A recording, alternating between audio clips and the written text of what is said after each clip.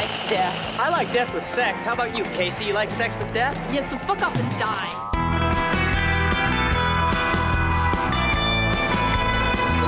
There'll be food and drink and ghosts, and perhaps even a few murders.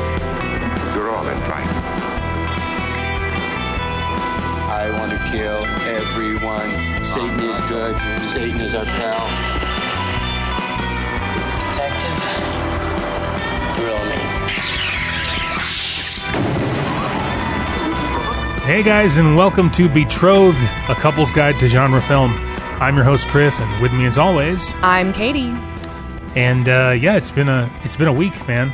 Another week in It's been another foggy week in the Quarantiverse. In the Quarantiverse that is spinning in a Spinning, huh? yeah, it's like spinning in like an infinity, you know, because we're just like stuck in this loop. But I imagine that it's a figure eight, like the But infinity Texas is symbol. open for business now, Katie. Sure, yeah. That's not going to backfire on everybody. No masks in public because that helps. Yeah. A bandana about as thick as your t-shirt. Yeah, with well, open weave totally it helps. does actually help. A little. However, the point I'm making is that we shouldn't be opening the state anyway. We're not ready. We're not ready. So it's been an interesting week for me good with times. work, but I've been consuming a lot of content this week, trying to find ways to unplug, differentiate my my mind, what my mind's working on. Well, we definitely had some content today. First of all, hope everybody enjoyed the Betrothed Bites from earlier this week as we get sort of caught back up after last week's weird scheduling thing. But yeah, so hopefully the Betrothed Bites was fun, and if you guys want more of that, we're gonna try and get those in at least every couple weeks. Yeah, it wasn't really anything that this particular movie didn't really warrant anything like that, but it was a lot of fun, and I'd like to do it again when it fits. Right. Well, this week we have Catwomen of the Moon from 1953, and I'm excited about finally really getting a legit old black and white on here. Particularly, this is an extremely short movie. This was an era where that was they just were loading up the bills. You know what I mean? I mean, this is the epitome of like B movie. It's the B side. It's the second of the double feature. It's the other movie. And this one comes in at a svelte 63 minutes. Yeah, it's definitely svelte. Mm-hmm. You can watch the whole thing on YouTube. It's also on Amazon. Mm-hmm. This is one that falls squarely in the public domain. So, excuse me, you can essentially use it. We could literally just show this if we wanted to. Yeah. The public domain is fascinating because, well, first of all, the best way to tell if something's public domain is if it's an old black and white movie like this and you see it in another movie. It's probably public domain. That means they probably used it for free. And this seems like this is sort of one of those movies. Yeah, it's definitely a classic. It's classic B movie. Yeah. You've probably never heard of it. No, and it's there's a reason why. I mean, it's not, bad, but it's, just a simple little story. I enjoyed it. I mean, like you said it's a simple story, and it is, but it could have been bigger. Totally. It could have been longer. Yeah. I mean, much like a lot of these old B movies, it's super front loaded.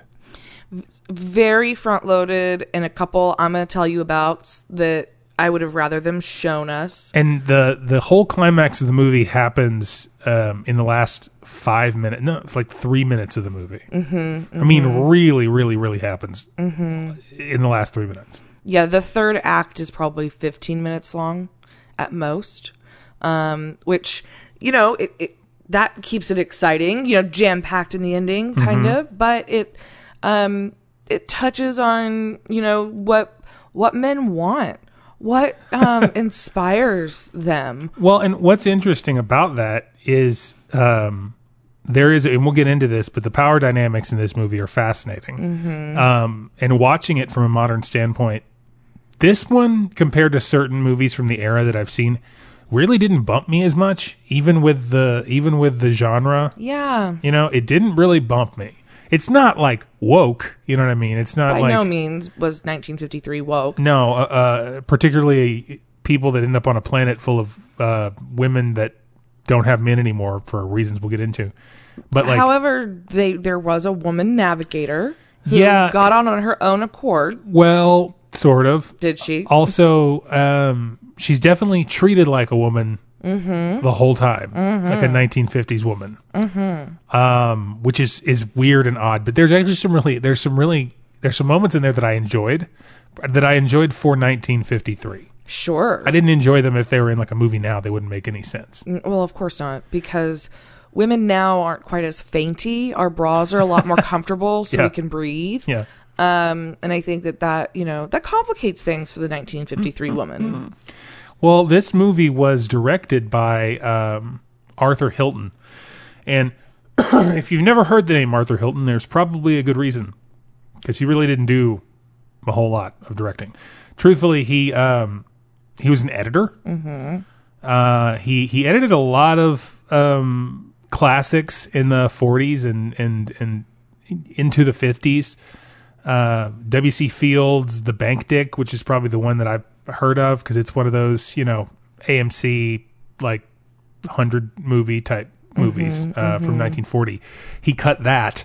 And then a bunch of other stuff from the 40s. Never Give a Sucker an Even Break. I don't know that one, but it's a super 40s thing. And Flesh and Fantasy. He's actually nominated for an Academy Award for Best Editing for film noir The Killers, which is an adaptation of the Hemingway Interesting. novel. That would be a fun watch. Essentially, after all that, he went to television in the 50s, where he was trying to establish himself as a director. But and a lot of this comes from Wikipedia, because really, some of these guys, there's not a lot of easily digestible information out there. That this was an era where the system was just churning out movies, churning out whatever they could churn out. They needed content, much like YouTube channels and stuff today. Sure. It was all just like content, whatever we could put out, because people were eating it up. Just as much as possible.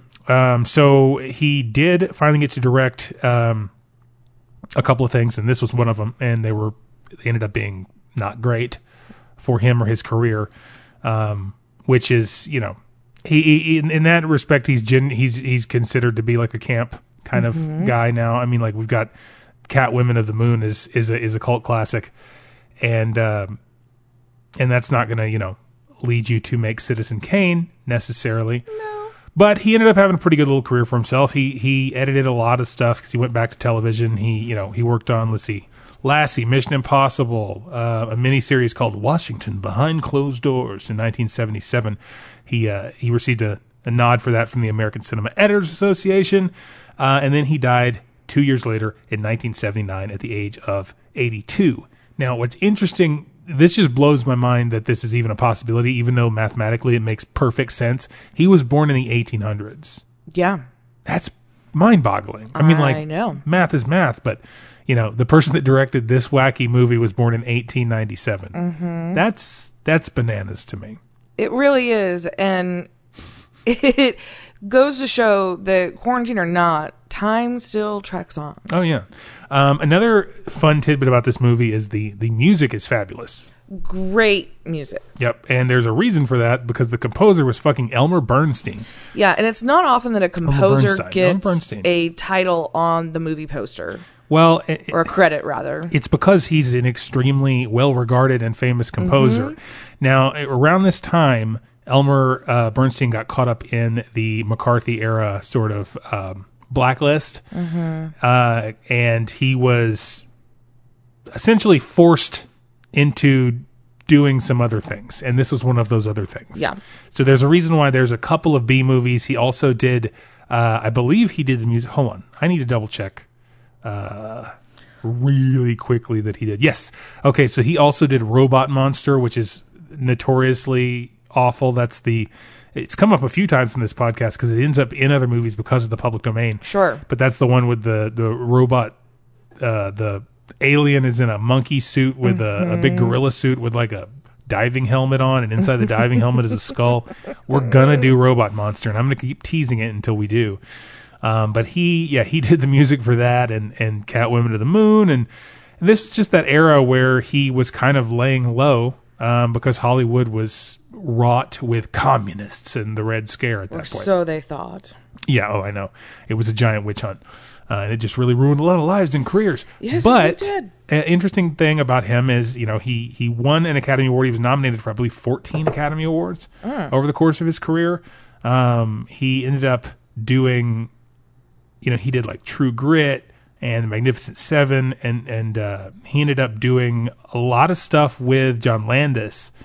He did Animal House, and what's interesting there is he hosted Slapshot, which I think is remarkable. But Animal House, John Landis wanted him to do the music for Animal House, and the studio was not into it. They were like, "Why? That doesn't make any sense. This is a comedy." But Landis wanted to have a really serious score to Animal House to sort of underlay the comedy of everything. So if all the actors are playing the comedy straight and the music is playing the comedy straight and it's not extra wacky, then it might play as a more serious comedy, which it does. It's super problematic in hindsight, but that's just a different time period. Completely. Which is an interesting departure for John Landis, somebody coming off of like Kentucky Fried Movie and all that stuff, where it's super slapsticky, wacky kind of thing. But it's a brilliant move, and he ended up doing music for a lot of John Landis movies. He even did the scoring for Thriller, which is a lot of fun. But anyway, he ended up passing away in 2004 at, again, 82. It seems to be a thing. But yeah, he was nominated for 14 Oscars. He won 2 Golden Globes, an Emmy, nominated for 2 Grammys, and he won an Oscar for Thoroughly Modern Millie in 1967. So he was fine. But it's really true. The music in this movie is fabulous. It is, and it almost is its own character because it drives a lot of what's going on and the emotion. Well, and it sort of has to.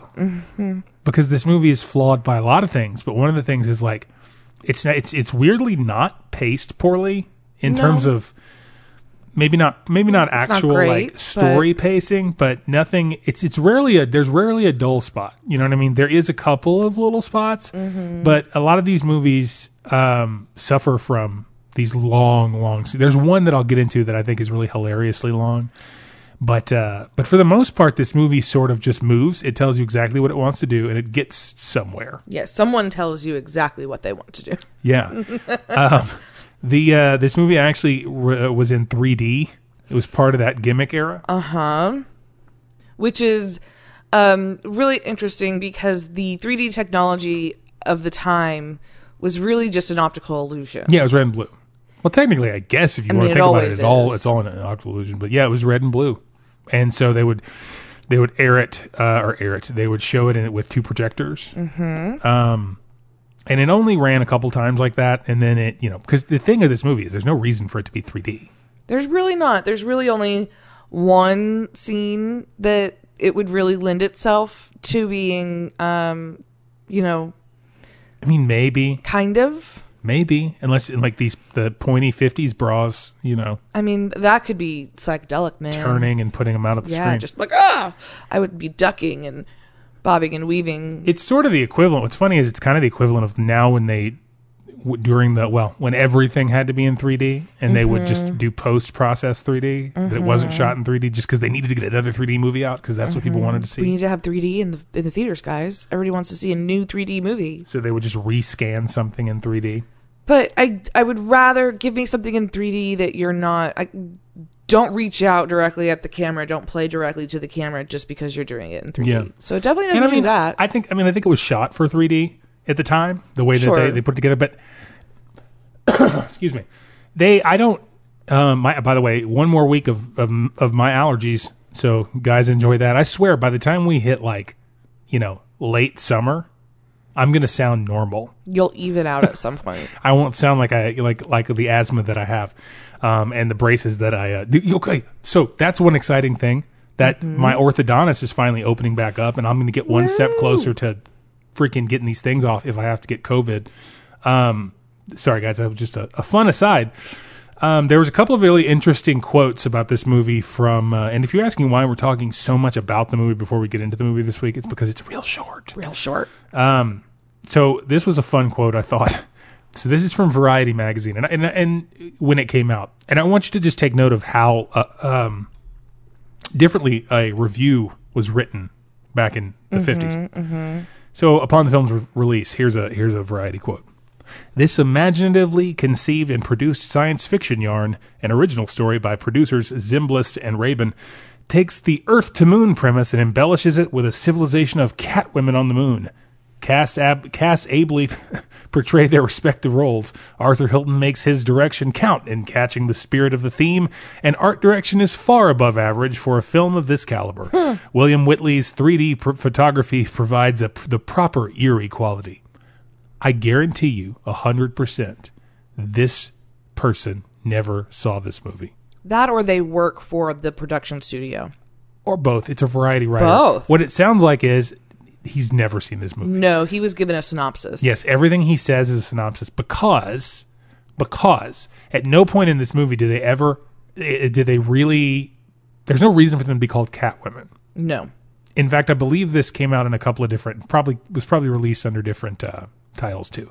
Because it is Catwomen of the Moon, but people have used footage from it for other things. At one point it was recut into a different title for some other movie. Like this happens all the time with this old footage. All of these reviews. Okay, so the New York Times review, the Catwomen, try to get their hands on the visitor's rocket ship, hoping to come down here and hypnotize us all. Considering the delegation that went up, it's hard to imagine why. That person saw it. That person saw the movie, but that person literally spoiled the whole movie. That's whole movie. The entire plot of the movie. That's literally what happens. In fact, dare I say... Except for, extra spoiler alert, they don't. They don't, but the only thing he didn't spoil is the setup. The reason who they actually want to hypnotize? Yes.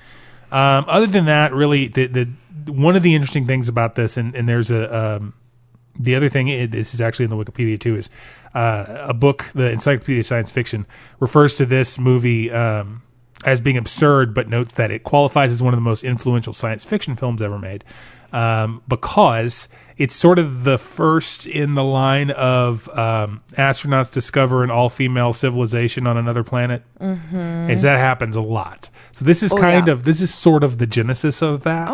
Okay. At least it is as far in as this format, popularity goes. Sure. Because that is a common theme moving forward, because it's super easy. It's an easy premise to come up with a story around. It's something that most men are afraid of, is a society of all women in power where we have exterminated men. And it plays as a fear and a fetish and all of the above. So particularly in that era from the early 50s into the 60s, I mean, like, just look at Mad Men, and that's that this movie is a direct response to the world of Mad Men. Well, Mad Men is a little bit after this, but it is the same kind of era and the same feeling. Very domineering, very white male driven, frankly. And everyone in this movie is white. Every single person in this movie is white. It's interesting to me to learn that it was two producers that wrote the original story for this film. And they clearly had a writer do a punch up to it, because what that means this is not a writer's film. But what that means is they had a poster, and they wanted a movie where there was a whole planet full of women. Yep. And I have a feeling the Catwomen thing came from a producer. Probably. Because he probably just said it and didn't know what it meant. Sure. I had no idea. Because I didn't really look at the timeline, but I'm assuming that Catwoman, the Batman villain, exists at this point, but I don't know. I'd have to double check. I'm not sure where she falls in. My Batman history is Sorry, not guys. so good. But yeah, that's really all. I wanted to get into some details about the movie, but I will say that the fun thing about this movie, as we dive in here, it opens one of my favorite ways. It opens with a narration. Actually, it opens with a hard open of titles and a full credit pre-roll. Yes, and blaring orchestral horns. Oh yeah, we come out really strong right out the gate with this composure. And I get a kick out of all of these titles and stuff like this, because it's really interesting that they did that, because they kind of control however long it needed to be, and there was never a post-credit sequence. No, they didn't need a post titles credit. And that's very indicative of this era. We do things a little bit differently now. Yeah. Now we understand, you really got to suck people in within those first 5 to 10 minutes. so you don't lose an audience. However, they wanted to make sure that they got their credit where credit was due, and that was right up front. Oh, 100%. With this one. And I love the narrator over this black sky of stars. And I love how these old movies will open on those credits. On those narrations. And what's interesting about it is it kind of like what a good narration it is, and it almost like gets you kind of jacked up. It's like, oh, we're in for some shit. It does. I'm excited because we're going to the moon. Yeah. Well, fun fact about this narration, it was used for the intro of the 1993 surf rock band Man or Astro Man's song Taxidermist Surf. It was from their debut album. In fact, let's listen to a little bit of it. Here's the whole. This is the intro to the song, but this just straight up is the narration at the beginning of this movie. The eternal wonders of space and time, the faraway dreams and mysteries of other worlds, other life, the stars, the planets.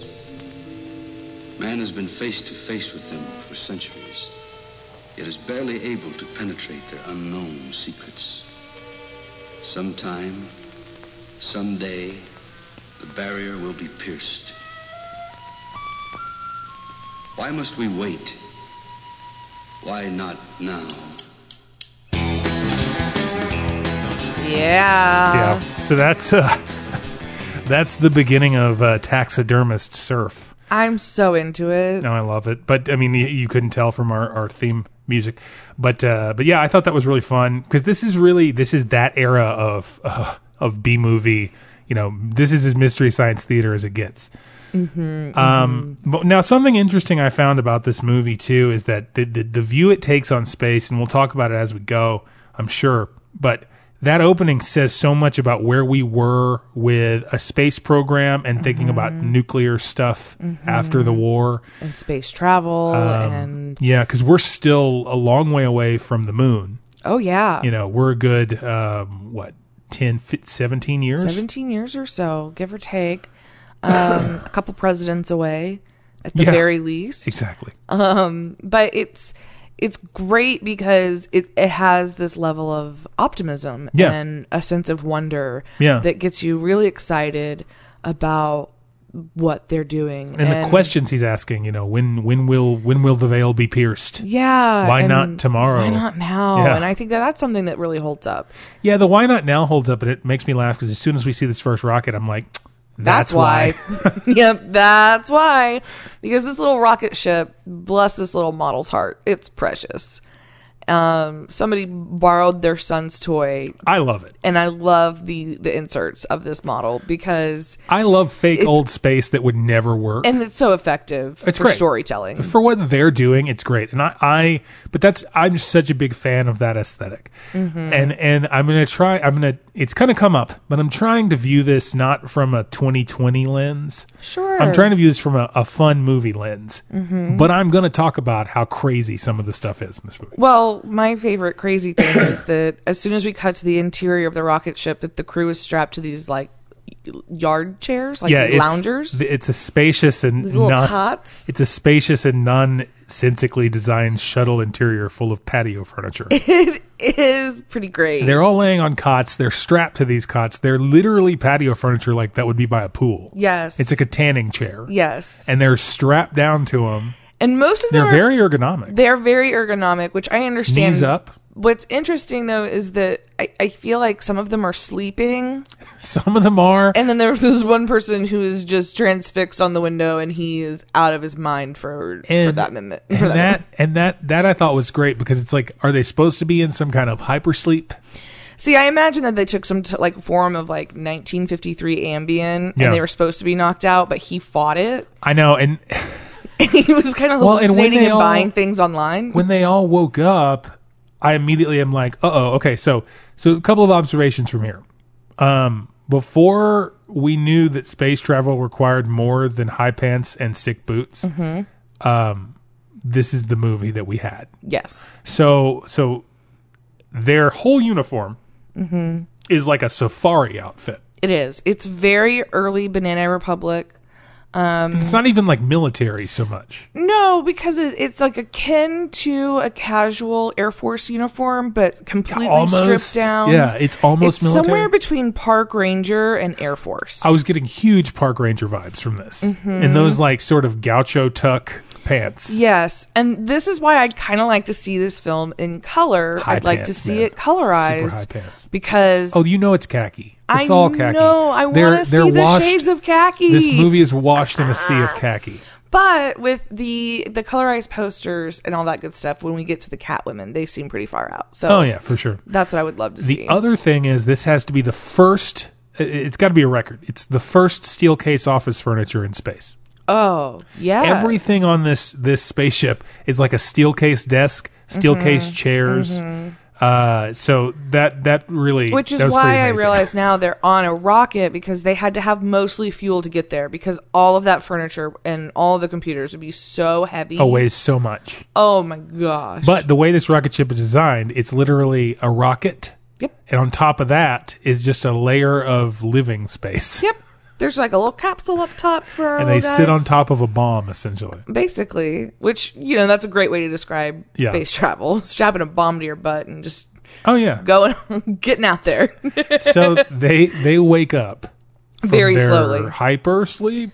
It's almost as like they're getting pushed down, as if like it's gravity, Yes. but not really. not. They're not So- selling it. So they're getting these radio calls back from Earth, and they're ignoring them because Granger, who is, Yep, for all intents and purposes, our he's captain. the captain. And by the way, I'd like to ask you a question. How old do you think that actor is? Oh my God! Given that it's 1953, I think that he's probably 34. No, But you're saying how genuinely? How old does he look? He looks like he's in his late 50s. Oh yeah, no, he's 43. Yeah. Yeah. Whiskey and cigarettes will do that to you. Yeah, and that is one of the reasons why he got a divorce, according to Wikipedia. So this actor his name is Sonny Tufts, Okay. and I was wondering why he has such a weird accent. So he's born in Massachusetts, but his family was from England. So he has this really strange accent that I couldn't put a finger on because it's almost mid-Atlantic. Yes. But it's not. But it's not. Because for those who don't know, Mid-Atlantic is a made-up accent. There's not really such a thing as Mid-Atlantic. It's essentially what they taught actors to do back in the day. Correct. It was the American accent. Yeah, there's touches of Queen's English to Yeah. make things sound a little bit more sophisticated. Yeah. Not quite as flat as the traditional American accent. But I think that that's where I'm getting that Mid-Atlantic is that he definitely has the English, and he gets, Massachusetts every once in a while. And my yeah. Massachusetts sounds like Wisconsin. Well, he went to Yale, where he played football and was part of Skull and Bones. So he's about as white as it gets. Yeah. But he also did a lot of theater and stuff, which is also Okay. super white.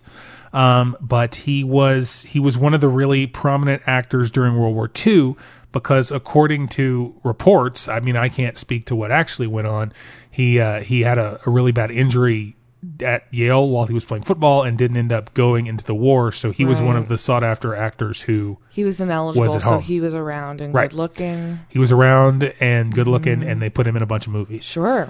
He passed away sadly at the age of 58 from pneumonia, which means he smoked and drank a lot. So in 1970. So that's the story of Sonny Tufts. The only other really interesting thing I'd like to mention about him is his grand uncle founded Tufts University. Oh. So that's why his last name is so familiar and why he probably was able to go to Yale very easy. So when you're white and wealthy, it's not that difficult. Funny how some things just never change. Yeah. So after our crew slowly and difficultly wakes up, Captain wants reports from all of them, and Gotta have those everyone- reports Yeah, gotta have those reports, from all their stations and then they have to sound in off. the same room. I thought this was a genius bit. This was smart. Such a smart, right? Whoever, like the guy that wrote this, and I can't remember his name right now because I don't have it written down. This is a genius move. So everyone does like a little roll call, and it essentially when they're sounding off back to base, to let's call it Earth, Houston, whatever it is at this point. And each one of them says their name and their job, and it's like, oh, perfect. Now we don't have to worry about any other exposition for these characters until we need it. This is who everybody is. Well, and it's smart because as much as Laird, who's Captain Granger, does not care and is unfazed about what's going on. You can call him Laird because that's what they call him through the whole movie. He's either Commander or Laird.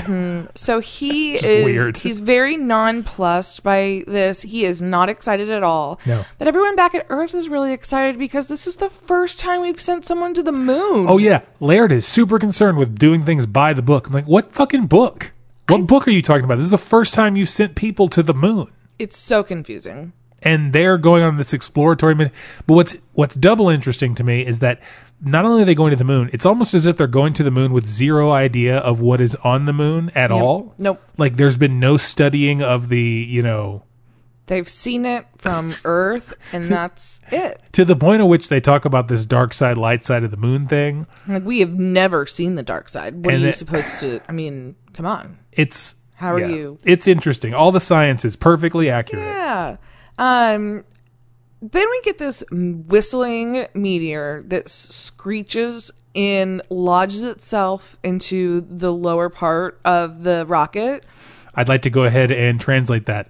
They get shot at by Roman candles in space. Okay. It's real great. And then, we cut to the exterior and all we're doing is spinning the ship around to dislodge it, which is Right. real cute. And there's a issue. One of our storage containers, totally leaks and a smoke machine goes off. And it's an issue. So one of our guys, Kip, runs off to fix the container, and he just gears up in a bee suit. He's a beekeeper. Okay. So I want to hit a couple of things here. One of the things that I thought was interesting, they did say that they were traveling at 7 miles a second, which is what it takes to get to what they used to get to the moon. It was about 25,000 miles an hour. Oh. So that's one thing that is interesting. So after they get hit by the space Roman candle, they have to put on their seatbelts. You forgot about this. Oh. Those steel-cased desk chairs Yep. have seatbelts attached to them. Yep. And they're not harnesses or straps. No, they're waist belts. They're full-on automotive waist belts. Volvo hadn't come up with the 3-point safety harness yet. Seriously. So they just like, well, we're going to put the seatbelts on. Also, I feel like the chairs were supposed to be like nailed down, but it looked like they moved. So I was they like, totally moved. wait a They, minute. like, inch them around as needed. This doesn't make any It doesn't sense. make any sense. What are you seatbelting yourself to? So that you are attached to a giant piece of shrapnel? Yeah, so Kip, who is ready to fight any and everything, puts on his beekeeper welding outfit. Yep. And goes to keep everyone safe from the space gas. Yep. He goes below deck into this like storage facility and just fumbles around. Yeah, okay, so first the thing I want to say about that is everyone has great hair in this movie. Yeah. And we see a lot of it because there is about 3 straight minutes of people standing around staring at their watches while someone in a beekeeper pajamas sprays a fire extinguisher around a steam room. Yes, because it's Kip against the clock. Yes, so he's in this room and it is literally just full of steam, and every once in a while you kind of see him fumbling around. He's literally fumbling around He is. for a while. And then it cuts back and forth between our rest of our crew standing up at the top, literally just standing there looking at their watches and not even checking anything else. Just Nope. looking at their watches and being pensive and Because waiting. there's an acid leak and it doesn't matter. It It doesn't wasn't- matter what they do if Kip doesn't fix that acid leak, they're goners. Well, and everyone knows the only thing that destroys acid is a good fire extinguisher. obviously. So that's That what he makes does. the most sense, right? He fumbles his way into a fire extinguisher and sprays it around the steam room. Until someone turns off the fog machine. Yeah. And he makes it upstairs, but it was rough. He passes out. And I believe that this is where we cut. Yep, this is where we come to Helen sitting over him. Yeah, so they show the rocket. There's this thing in this movie where the rocket ship can just turn on its thrusters and just push itself through space. So there's no multi-stage rocketing happening No. here. So when they cut back to that rocket, it's just got a fire trail coming out the back of it because they just turned it back on, Yep. hit the gas, and they're going to keep going. And unlike Okay, that's just not how thrust works in space. This rocket is powered by propane. It's this rocket is definitely powered by propane. So what you're about to talk about is one of my favorite dialogue exchanges. And it's at, if you guys are following along, it's about 12:57. That's right. We're only 12 minutes in. Yes. I want you to remember we are only 12 minutes in. So Helen is sitting over Kip because she's concerned. Sure. And they have this little dialogue exchange that is incredible, like alpha male 1950s. Like every scene with Kip and Helen is fabulous. This makes me pierce my lips like my mother. And it's fabulous in a way that's like kind of weirdly sexy, but also super sexist. Yeah. But also like kind of well acted. But it's like, but the rest of the movie is kind of okay acted, but these scenes are really good, but they're so like chauvinistic and sexist, but their tension is palpable. This chemistry. Really good, right? Yeah. Their sexual tension is super palpable, so that like the sexism of the whole thing bumps you after the fact. Yeah. You know what I mean? So let's listen to a little bit of this exchange. This trip, the only relation I have with Laird is a scientific one. This is no time to pamper with the emotion. I bet you got that from him. It's true. It's hooey. You can't turn love on and off like a faucet. Believe me, baby, if I ever fell in love with you, I'd chase you across the world, around the moon, and all the way stations in between. That's my favorite. I was like, wow, that's like the manliest 50s bullshit you could say to anybody. It's almost like 50s nagging. It's super 50s alpha bullshit, but it's so well executed that you're like, because I kind of fall for it for a second, then I'm like, wait a minute. Exactly. So that's what happened to me. I was like, whoa. And then afterwards I dissected like what he was saying to her, and I was like, oh, man, that's even fucked you up. were like, take me, daddy. For like a split second, I was like, all right. And it's interesting because there's a power dynamic. He's clearly an alpha, but Laird is in charge. Yeah, the sub-level of battle in this movie is between Kip and Laird. And it doesn't really apply from Laird's perspective until the very end of the movie. Yeah. And then when it comes out in full force at an inopportune time where there's really no reason for it. But we will get there. Sure. So Helen walks across, this 10-foot room to go talk to Laird. And this is a great piece of dialogue and reveal right here because they're chatting and then he just casually asks who Alpha is. Because on the radio, Helen said, Alpha, we're on our way. But she doesn't remember saying it. She's immediately like, I don't remember saying that. Well, and Helen's also navigating to the moon and around the moon for memory with zero regard for data or coordinates. She has not looked at the equipment one time. And she's brushing her hair and she's confident that they are on and at one point she says, he's like, where are we? Are we good? Are we almost there? She's like, yeah, we're fine. We're almost there. Like, and they just take it as face value. It's a really weird choice to have none of the actors respond to it until like halfway through the movie. Late. Yeah. Well, and it's interesting because you get the sense that this crew doesn't know each other very well from the get-go. So you have the one guy, Walter, who is just interested in making money off of things. He's swindly guy who's got the perfect mustache for it, sort of a John Waters thing. That's a job requirement. 100%.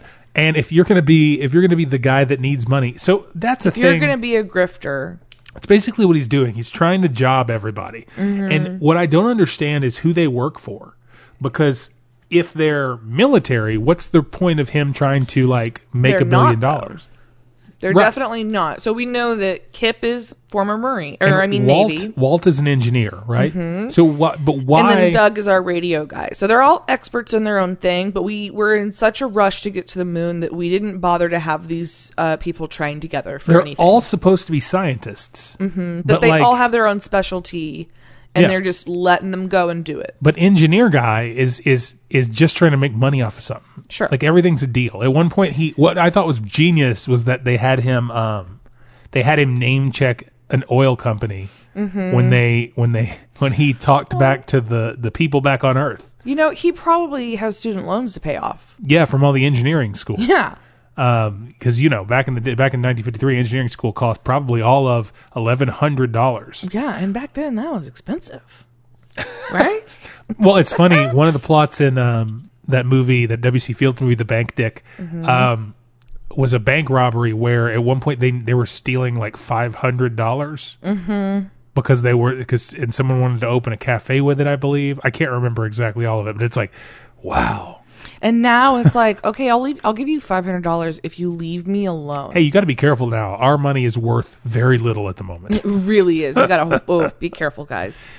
But what's fun is like she's clearly driven by some unforeseen knowledge, and I thought she did a really good. I thought that this actress was really, really good at what she was doing in this movie. She did, because she's having to. Mary Windsor, yeah, does a great job with Who's Helen.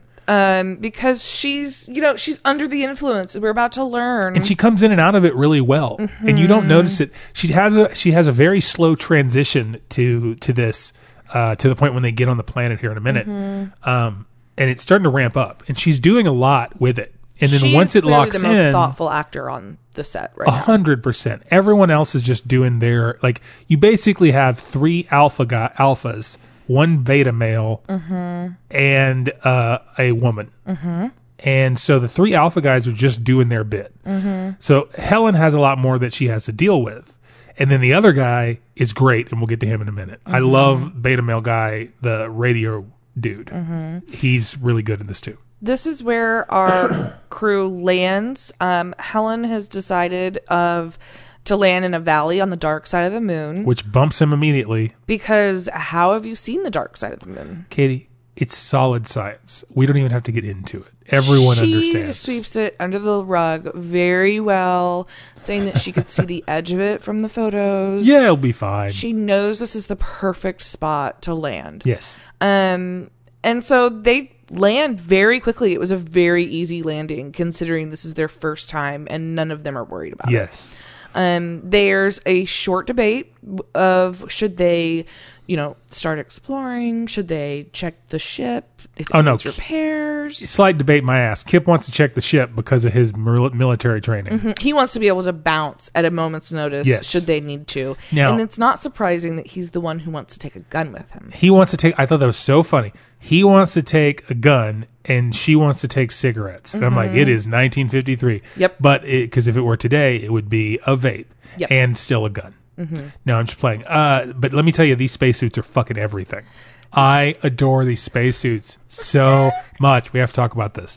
So there are these spacesuits that look like jumpsuits with pool noodles around the wrists and ankles, which already you've got me there. It's so perfect. But the helmets on these, for some reason, there's two different variations of helmet. Right. I don't understand that. But both of them manage to look like breast pumps. Oh, you're right. Literally, both of them look like different types of breast pumps. I would want to use. However, they especially both the clear one. Painful breast pumps. Oh yeah. I love that they repurposed sleeping bags to create these spacesuits. Yep. It was very creative and economical of them. That's what it looked like. They were big potato sacks with breast pump helmets. Yes. So Walter also wants to sell moon stamps.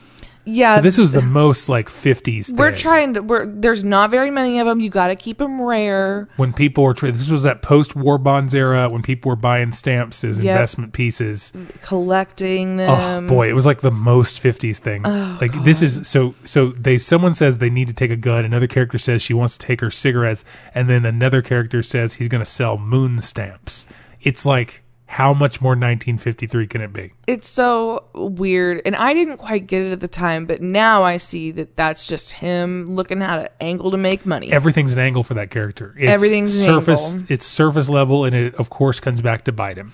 So Laird goes first, and there's this weird chairlift that they stand on to go down the rocket ship. I love a good spaceship elevator stair. And it takes so long. Yeah, it was great. And then you saw the whole thing, too. Yeah, the entire thing. Down the side of the spaceship. He checks out the barren surface, which has extreme mountains and ranges. I didn't realize how mountainous the moon was. Well, what's funny is that image over the years just gets translated onto planets we're not familiar with yet. So like that sort of vibe is like, well, that's what the moon looks like. And we get to the moon and it don't really look like that. And then we go, well, then that's what Mars looks like. Turn it red. So they turn those matte paintings red. And then we get, we're like, well, it kind of looks like Mars. It looks probably more like Mars than the moon, but Yeah. I don't know. Like, I don't know. It was, I I'm really going love down it. the ride. I love those. Though. Yeah. I'm going with them on this ride. So they're yelling at each other through these helmets. Well, you have to. But here's what I thought was so weird is, so when they have the helmets on, they're screaming at each other because there's no radio communications on the helmets. No one thought ahead to that. Nope. But we have like walkie-talkies. It's 1953. We're post World War II. They have radio communication. But they're big, and why can't you just hear through this clearly vacuum-sealed spacesuit? And then going back to me being nitpicky about this one specific thing, because it was so funny, it did bump me that they had to scream at each other the whole time. Particularly because Helen yells the loudest, and she's just yelling constantly when they have the helmets on. But they had like backpack radios from World War II at this point. Absolutely. I don't know. I gotta leave that alone. I'm along for the ride. They had to cut weight on the spaceship because of how heavy the computers and all the steel Yeah, that's desks right. are. So they were like, you guys are just gonna have to yell this one out. Yep. Space might be a vacuum. You're going to have to shout through it, fellas. And finally, the rest of the crew gets down to the surface, and they send the lift back up for nobody. And that weirded me out. It's their parking brake. Yep. It's no the one's parking gonna be. brake. It's the E-brake. club. No one's gonna be able to get in there. You got to pull the ladder up. Yeah. And so Helen wants to explore a cave that she noticed on their way in. And on the moon, I want to everyone to remember that you can only travel from right to left or left to right on the moon. There is no forward and backwards. No, this is a side scroller. Because this all of their moon exploration is a side scroll. Yep. It is all Super Mario Brothers. And then they almost get hit by another Roman candle, but they duck this time. They duck, and it explodes somewhere. You know what? This might be what they were doing for the 3D. Ah. Now that I think about it, because it would come straight at the camera, and that always bumped me. But it never registered to me as a 3D thing. No, it just registered as like a ball of light. That's 100% what they were doing. It crashes to the surface, and then they walk to the right some more. Yeah, they moon right. Moon right. Stage left, moon right. Yeah. They come to what's called the dividing line. What he refers to as the dividing line, because the light and dark side of the moon are divided by a hard line. Yes. There is no deviation. Nope. And apparently there is a dark and light side of the moon because on the light side of the moon gives off its own heat and light. Mm-hmm. As explained by what's his name? Commander Laird takes a cigarette. A silly cigarette. And let me see one of those silly cigarettes. And he takes it in his hand and puts it on the ground on the light side of the moon, and it bursts into flames immediately. Yes, it just spontaneously combusts and poofs, burns out. Apparently at this point we were convinced. They don't acknowledge it. They all just move on. They're like, huh. And then they walk away from the silly science experiment. So at this point, I have to assume that we thought the moon gave off its own heat and light, and it wasn't just a big old reflector. But we knew that it didn't have an atmosphere. There's a lot of confusing science in this. So what I think it is that this writer put everything in it that he had read, and then what he hadn't read, he filled in the blanks. Yeah, he just But he filled them in so incredibly wrong. It was really funny to see. But and it's more jarring when occasionally they say something that actually is right. Yes. So as the group is approaching the cave, Kip notes to I think it's Doug. I don't know if it's Walt or Doug. Doug is the little squirrely guy. Yeah. And Walt is the guy that wants to sell stuff. So Kip notes that Helen couldn't have seen this cave from the angle they came in at. Yeah, Kip's beginning to wise up that something's wrong with Helen at this point. And the other guy is just like, well, it's just like a good guess, And he's like, I don't know how the hell she guessed. Not only a landing location that she'd never seen. And he knows this because he sniffed her whole panty drawer. He knows what's up. So they get to the cave and Helen immediately wants to go in. The guys hesitate, but she just takes off inside. So they have no choice but to follow her. Yeah, at this point, Helen's just doing whatever the fuck she wants. And it's smart, though, because we learn that she's not herself right now. Oh, yeah. Oh, okay. So that was a good thing. Whenever they get up to the cave, Helen says, let's go in. To which Laird responds, might as well. Yeah. And that's by the book, huh? Yeah, that's the by book the book. says if you see a really weird cave on the moon, fuck it. They are Go here in. as an exploration. You know, we've got to. It is exploratory. This is super pre-Roddenberry universe. Yes, So, I mean, I guess what they're doing is proper exploration. I guess. However, they do immediately kill something. So the guys follow her in, and then she kind of like looks around, and she has this exactly as I dreamed it. Yeah. Or did I? At which point, yeah, so she's selling this at this point. So we're this is the first time we've really let the audience in on the idea that something's really up. But I really loved what Laird says when he comes in. Did you note this? That he comes in and says, and basically asks her if she's had enough, and that if she's tired, they can go back. They've been walking around for what seems like 5 minutes. If that. And she's bitched this whole time about her boots being super heavy. Well, because they're made for a and then the different guys atmosphere. start to get, the guys finally start to agree with her in a moment. Right. It starts to feel weird. But she is the one who is immediately saying, these boots are so heavy. Yeah. Because, she faints a lot. They aren't made for walking. No. Oh, man. I know, you're welcome. This is when they find moisture. And Laird immediately declares it impossible. They question if there's atmosphere. And, of course, one of them pulls out one of Helen's matches and lights it. And since it lights, we know there must be oxygen.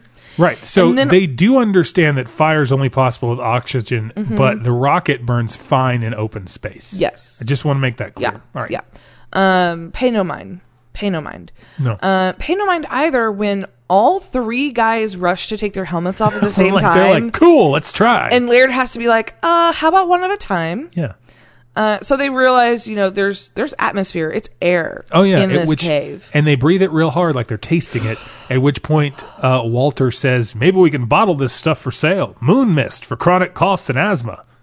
I mean, This guy's a real whatever you can do to make a buck, Moon am I right? Martin Shkreli. What we don't know is when he gets back to Earth. Martian Shkreli. Oh, Katie. why? Katie. We're done. I Ladies give and up. gentlemen, I retire it was from great podcasting. talking to you today. Martian Shkreli. I retire from podcasting. I will Yep. never do another podcast for the rest of my life. Thank God. Cool. It's your show now. Bye. So Click. this is where we get our first silhouette. Slam. I'd slam the door. Okay, yeah, right. Wait. Thud, thud, thud down the Creak. stairs. Open. Slam. Sit. I'm back. You're back. Yeah. Welcome back. It was so much better without you. I know. So this is where we get the silhouette of a woman who we don't recognize. Yes. So This they is the milk this first silhouette shot. time we get to see. Also, they just take off all their fucking suits. They don't just take off their helmets. They take off their suits, fold them, and leave them on a rock. Yeah, because they're heavy. Yeah. They're sick of walking in those heavy boots. It's like the equivalent of an old movie when the kids would just drop their bicycles somewhere and then just go. And just be like, just gone. I used to do that too until it got stolen. That'll teach you. Kip insists on bringing his gun, which is still the most sane thing to do. Kip just really wants to kill something. He really does. And as we were exploring the cave... Moon spider! Moon spider! Oh my god, this puppet. But they immediately attack it and murder it while it screams for its life. My god. So Helen screams. It's a giant spider. It like drops down on Helen. She like screams and run away, and all of the men attack it with knives. Where did they get knives? I don't know. I didn't know they had knives. They all have knives. They just start. They immediately, all that it's done is spook one of the people in their crew. Then they run at it. They charge it and then just stab it to death. And it shrieks and screams for like 3 whole minutes. Oh, yeah. And then Kip has to shoot it twice to kill it. He double taps it. He double taps that spider. So man. Helen's like backing up. She's having a moment. And then a second spider comes down on top of Helen. Moon spider again. She screams. Moon The guys spider run part over. 2. And Kip shoots the spider again. Helen like is attracting these moon spiders like she's fucking in heat. She is. She has that like moon spider musk Yes. that they really like. So they leave Helen here to recover while they go do recon, which I thought was a weird move. They're both like, okay, well, you two go this way, you two go this way. Helen, are you okay? Cool. we'll be back. You Yeah. hang out in this creepy cave where we don't know if there's any more moon spiders. No, where you've clearly shown that you're vulnerable. Yeah. And she has this weird moment of dialogue where she's like, "Isn't it funny? I knew everything but this." Mm-hmm. And it's like, why are the moon spiders here? Yeah. Nobody knows. And no one ever clarifies that. Nope. I'm just going to assume we're supposed to think they're guarding the entrance. Right. Because at this point, we see our first Catwoman. Yes. But we see her from the neck down. And let me tell you, I am here for these Catwomen, and these bodysuits are fabulous. Mm-hmm. So she puts a weird, birth control patch on her hand. Mm-hmm. So she draws a circle. So she like slinks around Helen and Yep. like kind of touches her and draws this little circle on her hand that wakes Helen up, spooks her, and the Catwoman runs away. Yep. She screams awake because that's how a damsel wakes up. Right. She's in distress, Katie. Yeah. Her castle hath been sieged. So Laird and Doug run back, and they want to go back to the ship, but Helen doesn't want to go. Yeah. This is when Kip and Walt rejoin, and they announce that the spacesuits are gone. Yep. So they're trapped. So now they got to go farther in. Yep. They come to an Because opening. Kip wants to find these suits. Yeah, because it's the only way back to the ship. Right. They're stranded. They have to stay in this atmosphere until they find their suits. Well, and as they cross through the cave, they come Mm-hmm. upon a whole land. Yeah. So there's this. What's weird is this, and they even San mention it. They're Fernando like, Valley. yeah, basically there's a valley. It's this whole subterranean moon society, and there's both atmosphere and a sky, and it's underground. In clouds. You guys, I don't know, but they find it. There is sun inside of the moon, didn't you know? And Helen is like, this is peak Helen. This is peak Mary Windsor There it is. doing some really good shit. Because this is where she's really in and out of it. Yeah. And there can't be, one of the great lines is, there can't be another world in the bowels of the moon. And then someone there goes, is. That's exactly what it is. Yeah. It's like, yeah. You Yeah, could- it is. I work here. It's a little mini world. Yeah. So they go in and find basically a Weird Greek terrace. like a temple Yeah. kind of thing. It has very obvious Greek influenced pillars. There's statues. They're all female figures. Yes. And And they're sort of cat feline, kind of like the stuff on the wall. I was looking for something to bring in the cat element. Yeah, but there really wasn't much. There was something about the statues that looked a little Egyptian. And let me tell you, Kip really is more concerned about, because they find carbon in these little bowls, which They is find these, clearly like, urns. which is clearly where they're clearly They're like Olympic torches. Yeah. And they light one of them. And at this point, seriously, Kip is so concerned about these fucking spacesuits. I know. That's all he wants. Hashtag justice for Kip. Justice for Kip. All he wants are these spacesuits, man. Get Kip's suit back. Yeah. And she's right at home at this point. right at home. Kip is questioning her. He wants to know how she knew about this place. And she just like washes it on the rug because she must have just dreamed it. Yeah. Helen takes one of the guys, I think it's Doug, and they go and investigate. And this is when he gets attacked by a Catwoman. It's the first time we get to see a Catwoman, and it is at Second time. 33. Well, the first time we get a full Catwoman. Sure. At 33 minutes into the movie, that is 103 minutes or 63 minutes long. Yeah. So he's shouting for help. Helen is just clutching the pillar, watching, and then she slinks away right before the guys get over to help him. And he runs off for help, and the woman, Helen like watches it all go down. it's really weird. So 'cause she sees it happen, lets it all go down, doesn't do anything, and then she bails midway through him getting attacked. And he says it to the other guys. He's like, "I don't know what that was," but Helen saw the whole thing. She just stood there. Yep. The Catwoman sneaks off, and then this is where one of the other Catwomen like waves her hands over Yeah. the fire, and it magically goes out. Yes. They shout looking for Helen, and they can't find her. They decide to spread out, and this is when they all get attacked by a group of Catwomen. Yes. So at this point, I'm like, holy shit, it's an entire planet full of Debbie Mazars. and I've had this dream before. Yes. I got very excited. So they try to steal the gun from Kip, but they can't. And then You can't get Kip's gun. You can't. He's going to shoot something. Pry that out of his gold dead hands. He's taking a moon spider's life with this. 2 of them. And I don't know how many bullets he's got left, but he's got to be careful because he lets one off when they're wrestling away. So yeah, I never really questioned the amount of ammunition that Kip carries. the men decide that they're going to wait there. So they, after the women attack, they get one of them, but then she blinks and disappears, a la Bewitched. And she can do this anytime she wants. Yep. But there's so many occasions when it would be beneficial for her to do it. But she doesn't. No. Yeah. So, but my question is, can all of them do it? Yes. Then why do they need... Okay, we'll get there. The why anything? I know. Yeah. So they decide to wait around on the terrace, wait for Helen, because she had disappeared during the fight, the altercation. Turns out she's off with our first, the 3 big bads. Mm-hmm. This is when we get to meet Alpha, and she welcomes Helen to the moon. And introduces her to her sisters, Beta and Lambda. Yeah. This is my favorite sorority ever. So all of the women look like Debbie Mazar, and they dress in cat suits all day long. I would pledge this for the brother frat. So cue the exposition from Alpha. We learned that they're all telepathic. They speak all Earth languages. And quote, we have no use for men. They have no use for men. They're centuries older than humans. Which is confusing because there's a lot of reproductive questions to ask about this society that physically just they took out their men. And they don't have contact or control over men, which is why they focused on Helen. Yeah. So that's also weird. Also a little on the nose for anyone who doesn't know what lambda is. Lambda is the Greek symbol that we use in physics for wavelength, which is why they're using it for this name, because they're telepathic. Thus we have our alpha, our beta, and our wavelength. Right.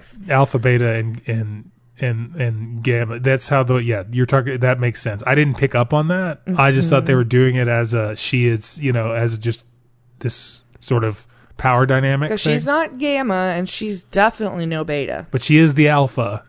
No, lambda is the third. Alpha is the alpha. Yes. But there are also, if I'm not mistaken, alpha waves and beta waves. Mm-hmm. And it's all waves. Mm-hmm. But so it's very, greatly on the nose right here as we just lay everything out. And we learned that they massacred their people in a planned genocide to conserve energy, to save their atmosphere race. Was deteriorating. So they had to go underground, and they could only have so many people, so they just mass genocided most of them, primarily the men. Yeah, and they immediately learned that even this wasn't going to be enough. It was only a matter of time. Well, and I think I answered my own question. The reproductive issue is that that is why they're doing what they're doing.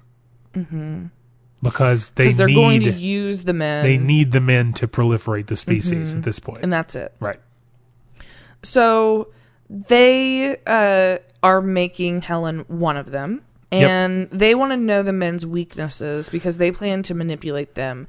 They want to learn how to operate the ship so that they can take the spaceship back to Earth with Helen. Yeah, and there's some really great stuff in here, particularly when the two cat women say, "May we serve you, Earthmen?" Yeah. And then we have this. This is where we first start to see this relationship between Lambda and Doug. Yes. Which is great. Honestly, the only 2 people in this movie who are genuinely good are Lambda and Doug. They're the only good characters in this movie. Everyone else is some version of wrong. Even though they're like heroes. That's something I find interesting so much with these old B movies. It's like because of the Americanness of them and the era, like the good guys are always super flawed and wrong. Mm-hmm. Like in just if you look at it from a modern perspective, it's like, oh, what you're doing is terrible and usually xenophobic and usually just aggressive, but you're the hero. Mm-hmm. So really the only good people in this movie are Doug and Lambda. And they have this really cute conversation where he's telling her about like all of these Earth things that she wants to experience. Mm-hmm. Now, the only issue I had was that like how does this woman have any real like touch tones for romantic relations with another sex? Because that's a good question. Because like she wouldn't be. I don't know that she would be so horny for Doug necessarily. I mean, maybe because she says she's never seen a man. But I think that this is more that it like she just is interested in told Earth. to flirt with him to like manipulate him and then kind of falls for him in the process. She accidentally starts because feeling real she's- feelings. Yeah, because she's curious. Well, yeah, and he's super nice and stuff, and he's very like, it's very sweet. What I did think was really funny and weird is that she said, "You're the first man I've ever seen. Ours died off when I was just a child." So she didn't see any men while she was a child. That's weird. Yeah, that was That's a really weird weird. line. And so, Anyway, they're having their conversation, but we cut back to Alpha, and she's asking all these detailed questions about this, how to fly the spaceship, particularly the autopilot.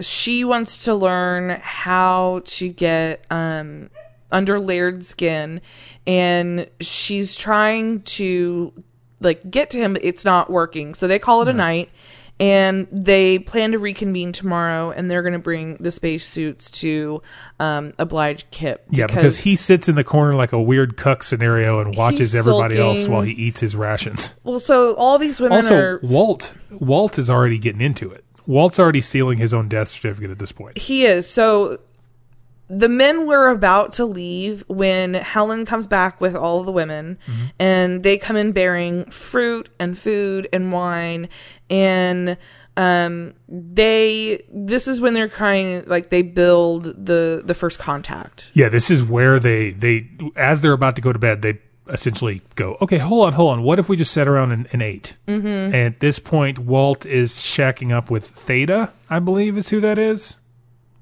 Walt is Or shacking Beta. up with Beta. Theta.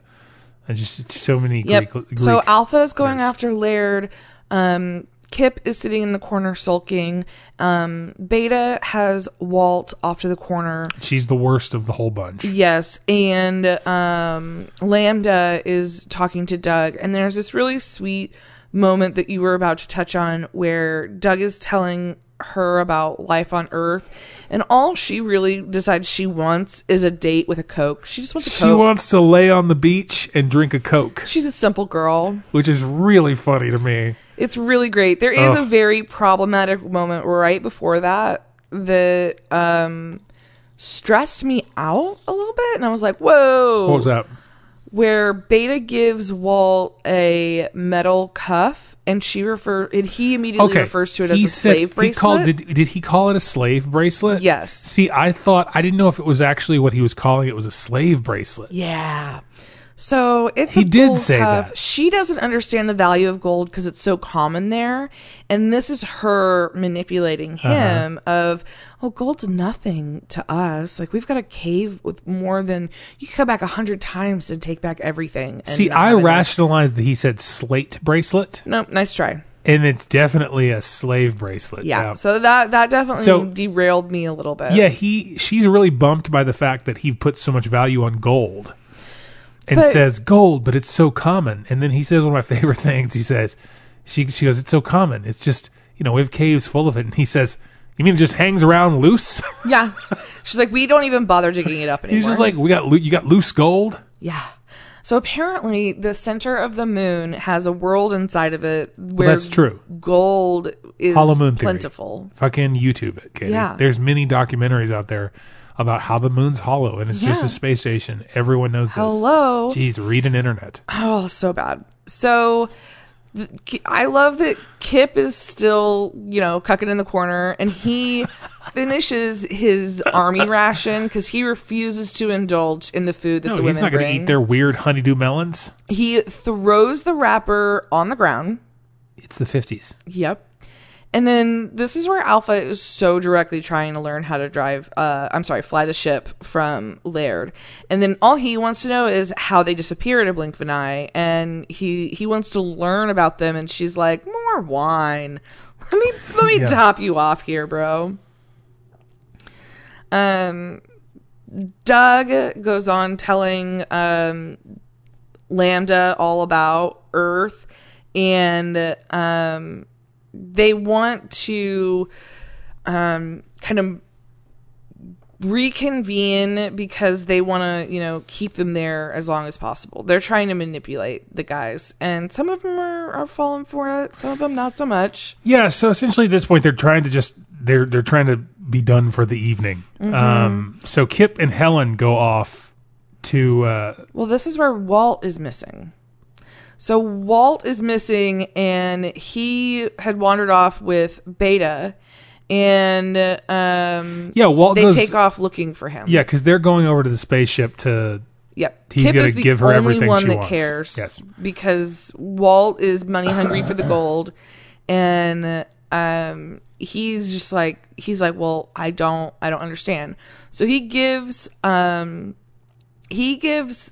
Doug his gun, and Kip and Helen take off. Yes. And we this get is where another they one of have- those sexually tense scenes, and this one's more direct. There's a lot of grabbing. Like, there's a lot of arm grabbing. Like, it's a very weird thing. But we learn in this scene that Helen is really into Kip, not into Laird, and didn't ever want to be with Laird.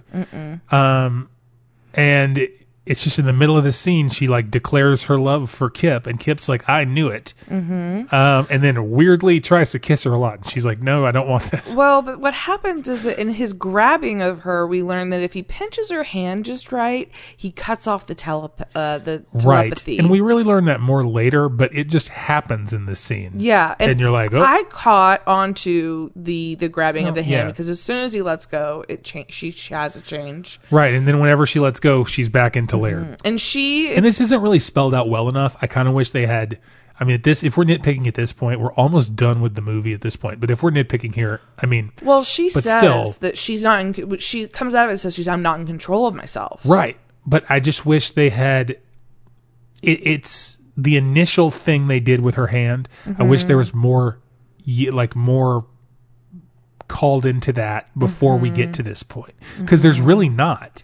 Man, just if somebody had like stepped on her hand and then she came out of it, something she could sit on her. It's hand been and come 20. out of it. It's been like 20 minutes since that happened, and it's not come up once. Yeah. When he lets go, the circle reappears on her hand, and she loses control again. She flips on a dime, and she asks him not to tell Laird. She's going to tell Laird. And right here at about 48 minutes, he refers to them as Catwomen. Yeah. It's the first time, 48 minutes into an hour and 30-minute movie, they're referred to as Catwomen. And I think they just mean that because it's like they have cat eyes. Yeah, I think they have cat eyes. And they're wearing cat They're suits. a little like slinky. They're wearing cat suits, and they have Vulcan eyebrows, but we don't know what Vulcan eyebrows are at this point in time. No. Because they're it's just 1953. like cat eyes and like catty eyebrows. And so I think he's just referring to him as just a thing to say. And it feels like that's where they got the whole movie name from. Yep. So this is where we have the weird women, the Catwomen are dancing in the courtyard. Yeah, man. This has a dance number in jumpsuits where everyone looks like Debbie Mazar. This movie has everything I've ever wanted. So the men are sleeping. Shouts to Debbie Mazar. She had COVID. Oh, sad. Yeah. I hope she's doing She's all right. supposedly fine according to the internet, but she was a smoker for like a bajillion years. So it's always, when you see certain celebrities talk about getting it, and you're like, oh. We'll see.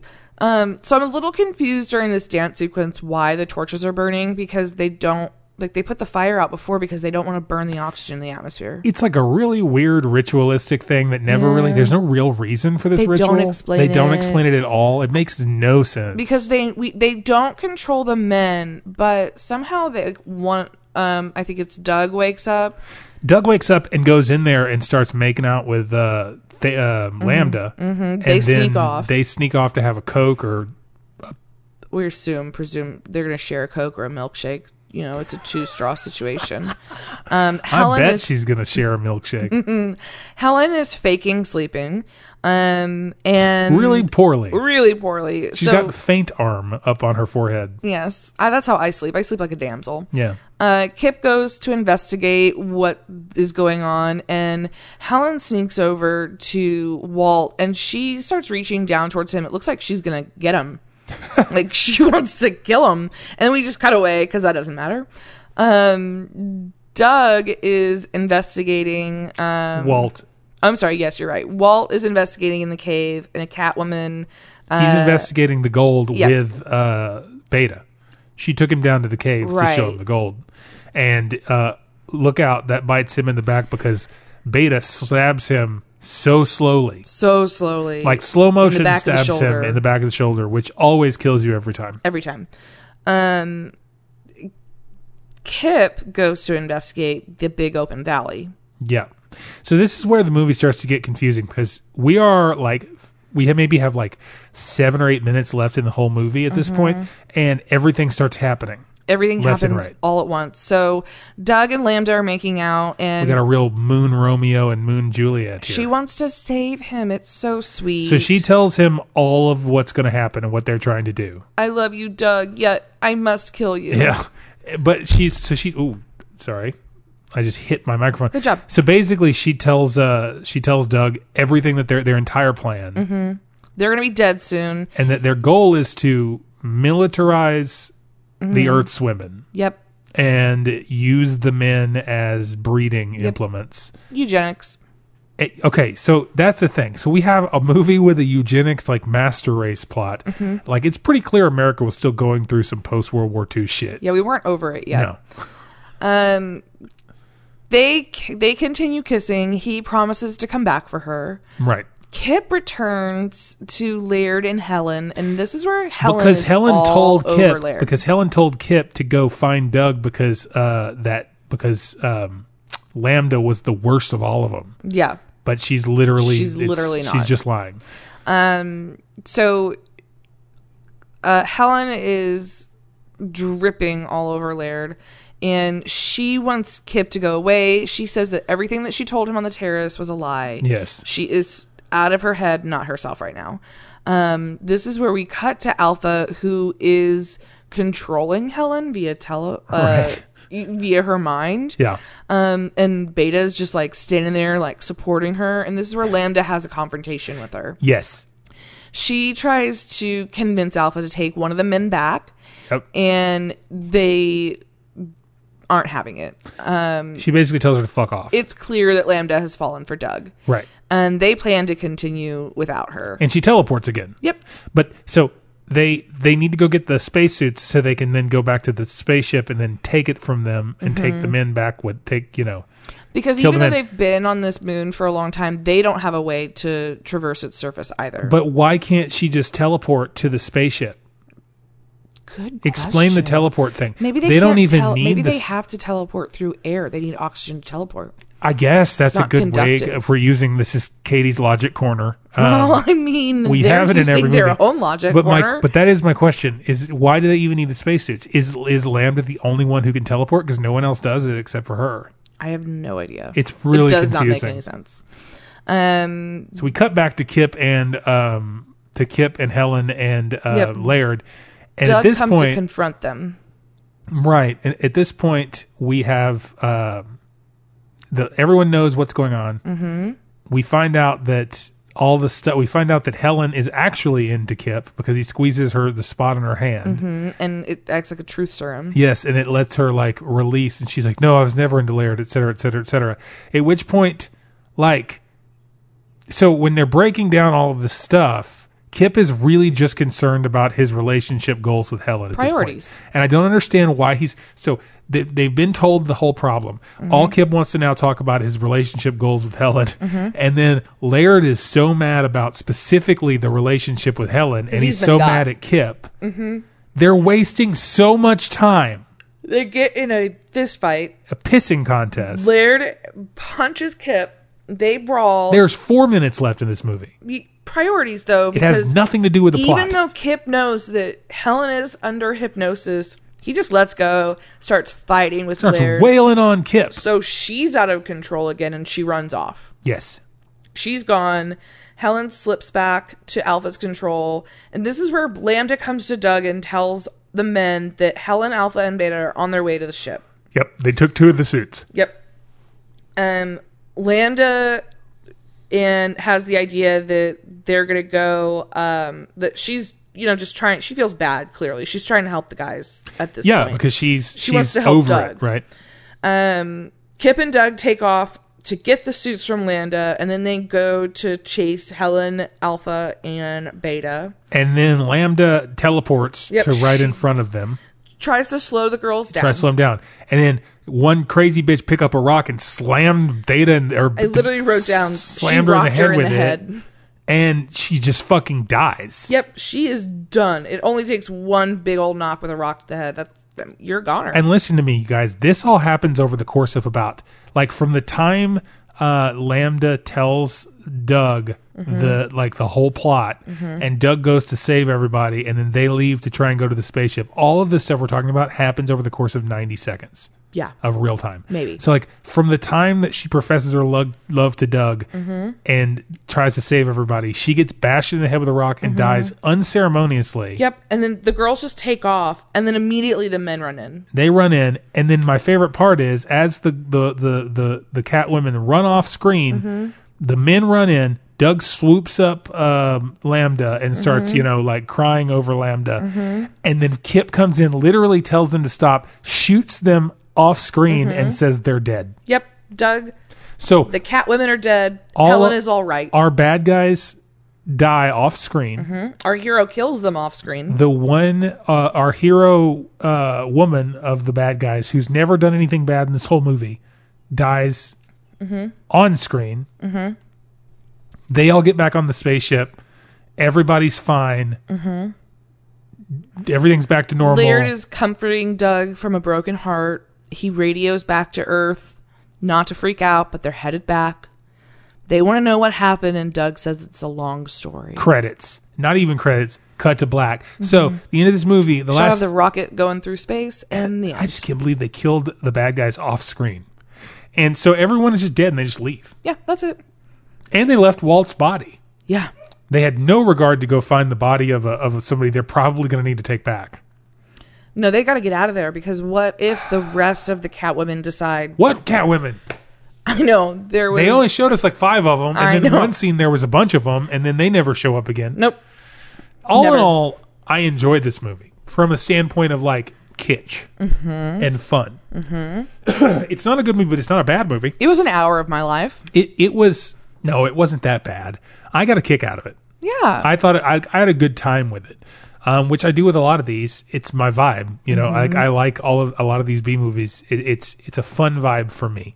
But there was like particularly weird things going on in this. This movie could have actually benefited from being longer. It could have. Like at 63 minutes, it is a difficult like storytelling time frame to tell what they're trying to tell the way they're trying to tell it. It is, and it would have benefited a little bit more of show me, don't tell me. 100%. And a part of it's the time period. Yeah. They were in a rush making it. This was fairly low budget. Yep. It's a good 64 minutes of women in cat suits. I can't complain. I mean, well, it's about 30 minutes of women in cat suits. True. So the problem is that like the act structure is dictated by the length in this movie. Yeah, it's like, imagine getting a Neapolitan ice cream and it's 80% vanilla. Yep. 15%. 10% strawberry. 15% strawberry. And 5% chocolate. Yes. Yeah. That's the acts 1, 2, and 3. Yeah. So that's the difficulty with this movie. But at no point does it feel slow, really, which is weird. Aside from the few moments where we get to watch them coming down the spaceship or walking. The clearly padded scenes to give it an actual feature runtime. Yeah, and... Because this script was like 40 pages. Maybe. Yeah. But it's still, you get a little bit of a hero cycle, you get a beginning, middle, and end. You get everything you need to tell a story, but it's the pacing of that storytelling is off. The film pacing is fine. So when would you watch this? And when would you bring this to me in our relationship to watch? Do you want to rate it first? Sure. Let's rate it first. How many Catwomen do you give this? On a scale of, I tell you what, on a scale of Debbie Mazars in a cat suit, I give this, rate it higher. I give this movie 5 stars. Wow. 5 Debbie Mazars in a cat suit. Okay. Out of 10. I was going to give it 4. I didn't think it was that bad. I thought it was enjoyable. I had a good time watching it. But you're probably right. But I'm going to give it 5 for the cat suits. I get it. Now, okay. at what point in a relationship would you show this movie to a significant other? I feel like I would do it pretty early because I need to know how they feel about women in cat suits. Honestly, this is a good one. This is a good early on, like, fun little thing to pop on because it's not super boring. This is a good one to put on while, like, to get a vibe while you're, like, eating a meal or something. Mm-hmm. Really early if you're, like, maybe the first time they come over to your house to, like, hang out. Like, it's just a fun little, like, or this maybe is it's is B movie camp. Yep. It shows a lot of if you can talk about it and sort of lampoon the idea of some of this chauvinism and stuff, I think that's a really fun conversation for in all seriousness, a really fun conversation to have early on. It is. And it sort of forces you to talk about like gender roles. A little bit, yeah. And I think that's... in a safe environment. Absolutely. You know, through the lens of the 50s in a movie. Like, it can be a very safe environment building a relationship. It can also cause a hell of an argument if you are the guy and don't choose your words very carefully. Absolutely. Which kind of makes me... I was going to say, especially given the length, this is a great, like, post-late dinner. Yeah. So, like, you want to put something on, but you don't want to commit to a full, like, 90-minute movie. You really don't want to go for, like, a 3-hour movie. Right. You just need something to put on while you're winding down. It's a long TV show. Yeah. You know? It's a special. But it's there's the length fun of a special. There's fun stuff in this movie. Yeah. It's not unenjoyable. I mean, like, we rated it right in the middle, and that's kind of what it is. It is. If you were to I think you could get away with this at any point during a relationship. It's fun. It's not colorful because of the black and white. It's kind of super weird and wacky because there's not as much spacey stuff in it as you'd like necessarily. There's not really a lot of, like, they shoehorned in those moon spiders just to have something scary in it. Some giant puppet. Because there's nothing scary in it. Nope. And this is considered a sci-fi adventure. It's sort of technically, yeah, and it's got that whole. It's sort of dystopian in a way, because it deals with these bigger concepts, and I think it deals in some ways. It deals with concepts it's not ready to deal with yet. Yes, and in some ways, it feels like a precursor to Star Trek's Next Generation because of the origin story of meeting these alien creatures that aren't quite or just that deals with different Star from Trek us. and, like, First Contact in general. Exactly. Yeah. And you know, it's always a good allegory to see what would happen if our culture was, you know, under different circumstances. Yeah, but also you're viewing it from a perspective. You're viewing it from a rational perspective. And one thing that is interesting about this is it's also part of the whole, like, well, this is the first contact we're having with an alien species, and the first thing, and they're bad guys. They're from another place. They're definitely evil, and all we want to do is kill it. And by the end, we kill it and go away. So, like, it is still that xenophobic idea that the other is bad. You know, no matter what, these mysterious moon heathens. Theme. Of course it is, and that's one of the things that comes through a lot of these movies. You know, and it's what's fresh off of World War II. It's not that Night Beast movie. What is it? There's a couple of these, like in the Corman sphere, where it'll be like, you know, Alien comes to Earth. It's like Alien comes to Earth. Alien is always bad, but before Alien does anything bad necessarily, we're ready to kill it. And all we want to do is kill it. But we're ready. Yes. It's a very American ideal of, like, and in some ways a very human ideal, but mostly a very American ideal of, like, the other and the different is bad and it shouldn't be allowed to be. Well, and it's kind of the first human lesson we have to learn is that, you know, I need, but then the second is you also need. Sure. And it's learning that the other is not bad, and that's difficult for some people. And it's interesting how they portrayed it, because what's really fascinating to me is that you're viewing it from that standpoint of, like, oh, it creates this conversation about, like, what is this, what is that? But that was not their intention at all. No, they did not mean to start it's a me versus us conversation. Yes, and what's fascinating is none of these movies meant to start that conversation, but a lot of these movies are great to start that conversation. Because particularly in this one, it's not like they're ready to kill them immediately, but they do become bad guys. They do end up killing them. You see it with the spiders and Kip, where Kip is the rightest right in this movie, but he's our Navy vet. But he's also a dickhead. Yes. So that's the difficulty of heroes. With his whole heart and would follow you to the moon and back. 100%. But he also doesn't want his daughter dating a dark person. No. Do you know what I mean? Like that's the vibes that he is, but that's the era that we're dealing with. So it is interesting that it does create such a thing. But in this movie in particular, like I was saying, it takes a while. They do give them a benefit of conversation. Yeah. They give them the benefit of like feeling them out. Everyone but Kip. Kip is, even though we're supposed to think that Kip is the lead, real hero. He was right, which sucks. Yes, he was. The problem is that he thought he was right before anyone else thought he was right, and that seemed wrong. And then it turned out he was right. So it does it is that weird kind of it totes a line. It skirts a line. So it is a very interesting timepiece. It is. You it's know? a good time capsule. And a snapshot of where we were in society. Well, and we haven't gone almost that 70 far. years ago. Yeah. Yeah. We haven't gone as far as we thought we would. But there are ebbs and flows. Absolutely. And I think that we're on the cusp of a wave where we're going to have some big changes. Hopefully. After this quarantine. Quarantine's Day. Well, if you have any thoughts on anything that we do, any movies we do, any movies you want to see, if you have questions, relationship questions, if you want some advice about how to deal with your significant other and B movies, genre movies, and the like, you can shoot us a line at b.trothed@gmail.com. That's b.trothed@gmail.com. You can also follow us on Instagram at betrothedpod and on Twitter at betrothed. You can follow me at I am Chris Hayden.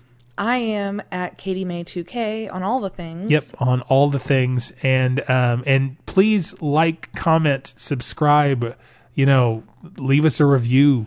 It helps other people find the show, and it helps us grow the show. And we just want to get some of these more obscure movies out there to a broader audience, Exactly. and get some other couples interested in some when watching some weird shit. We talk about that a lot, but it's so true.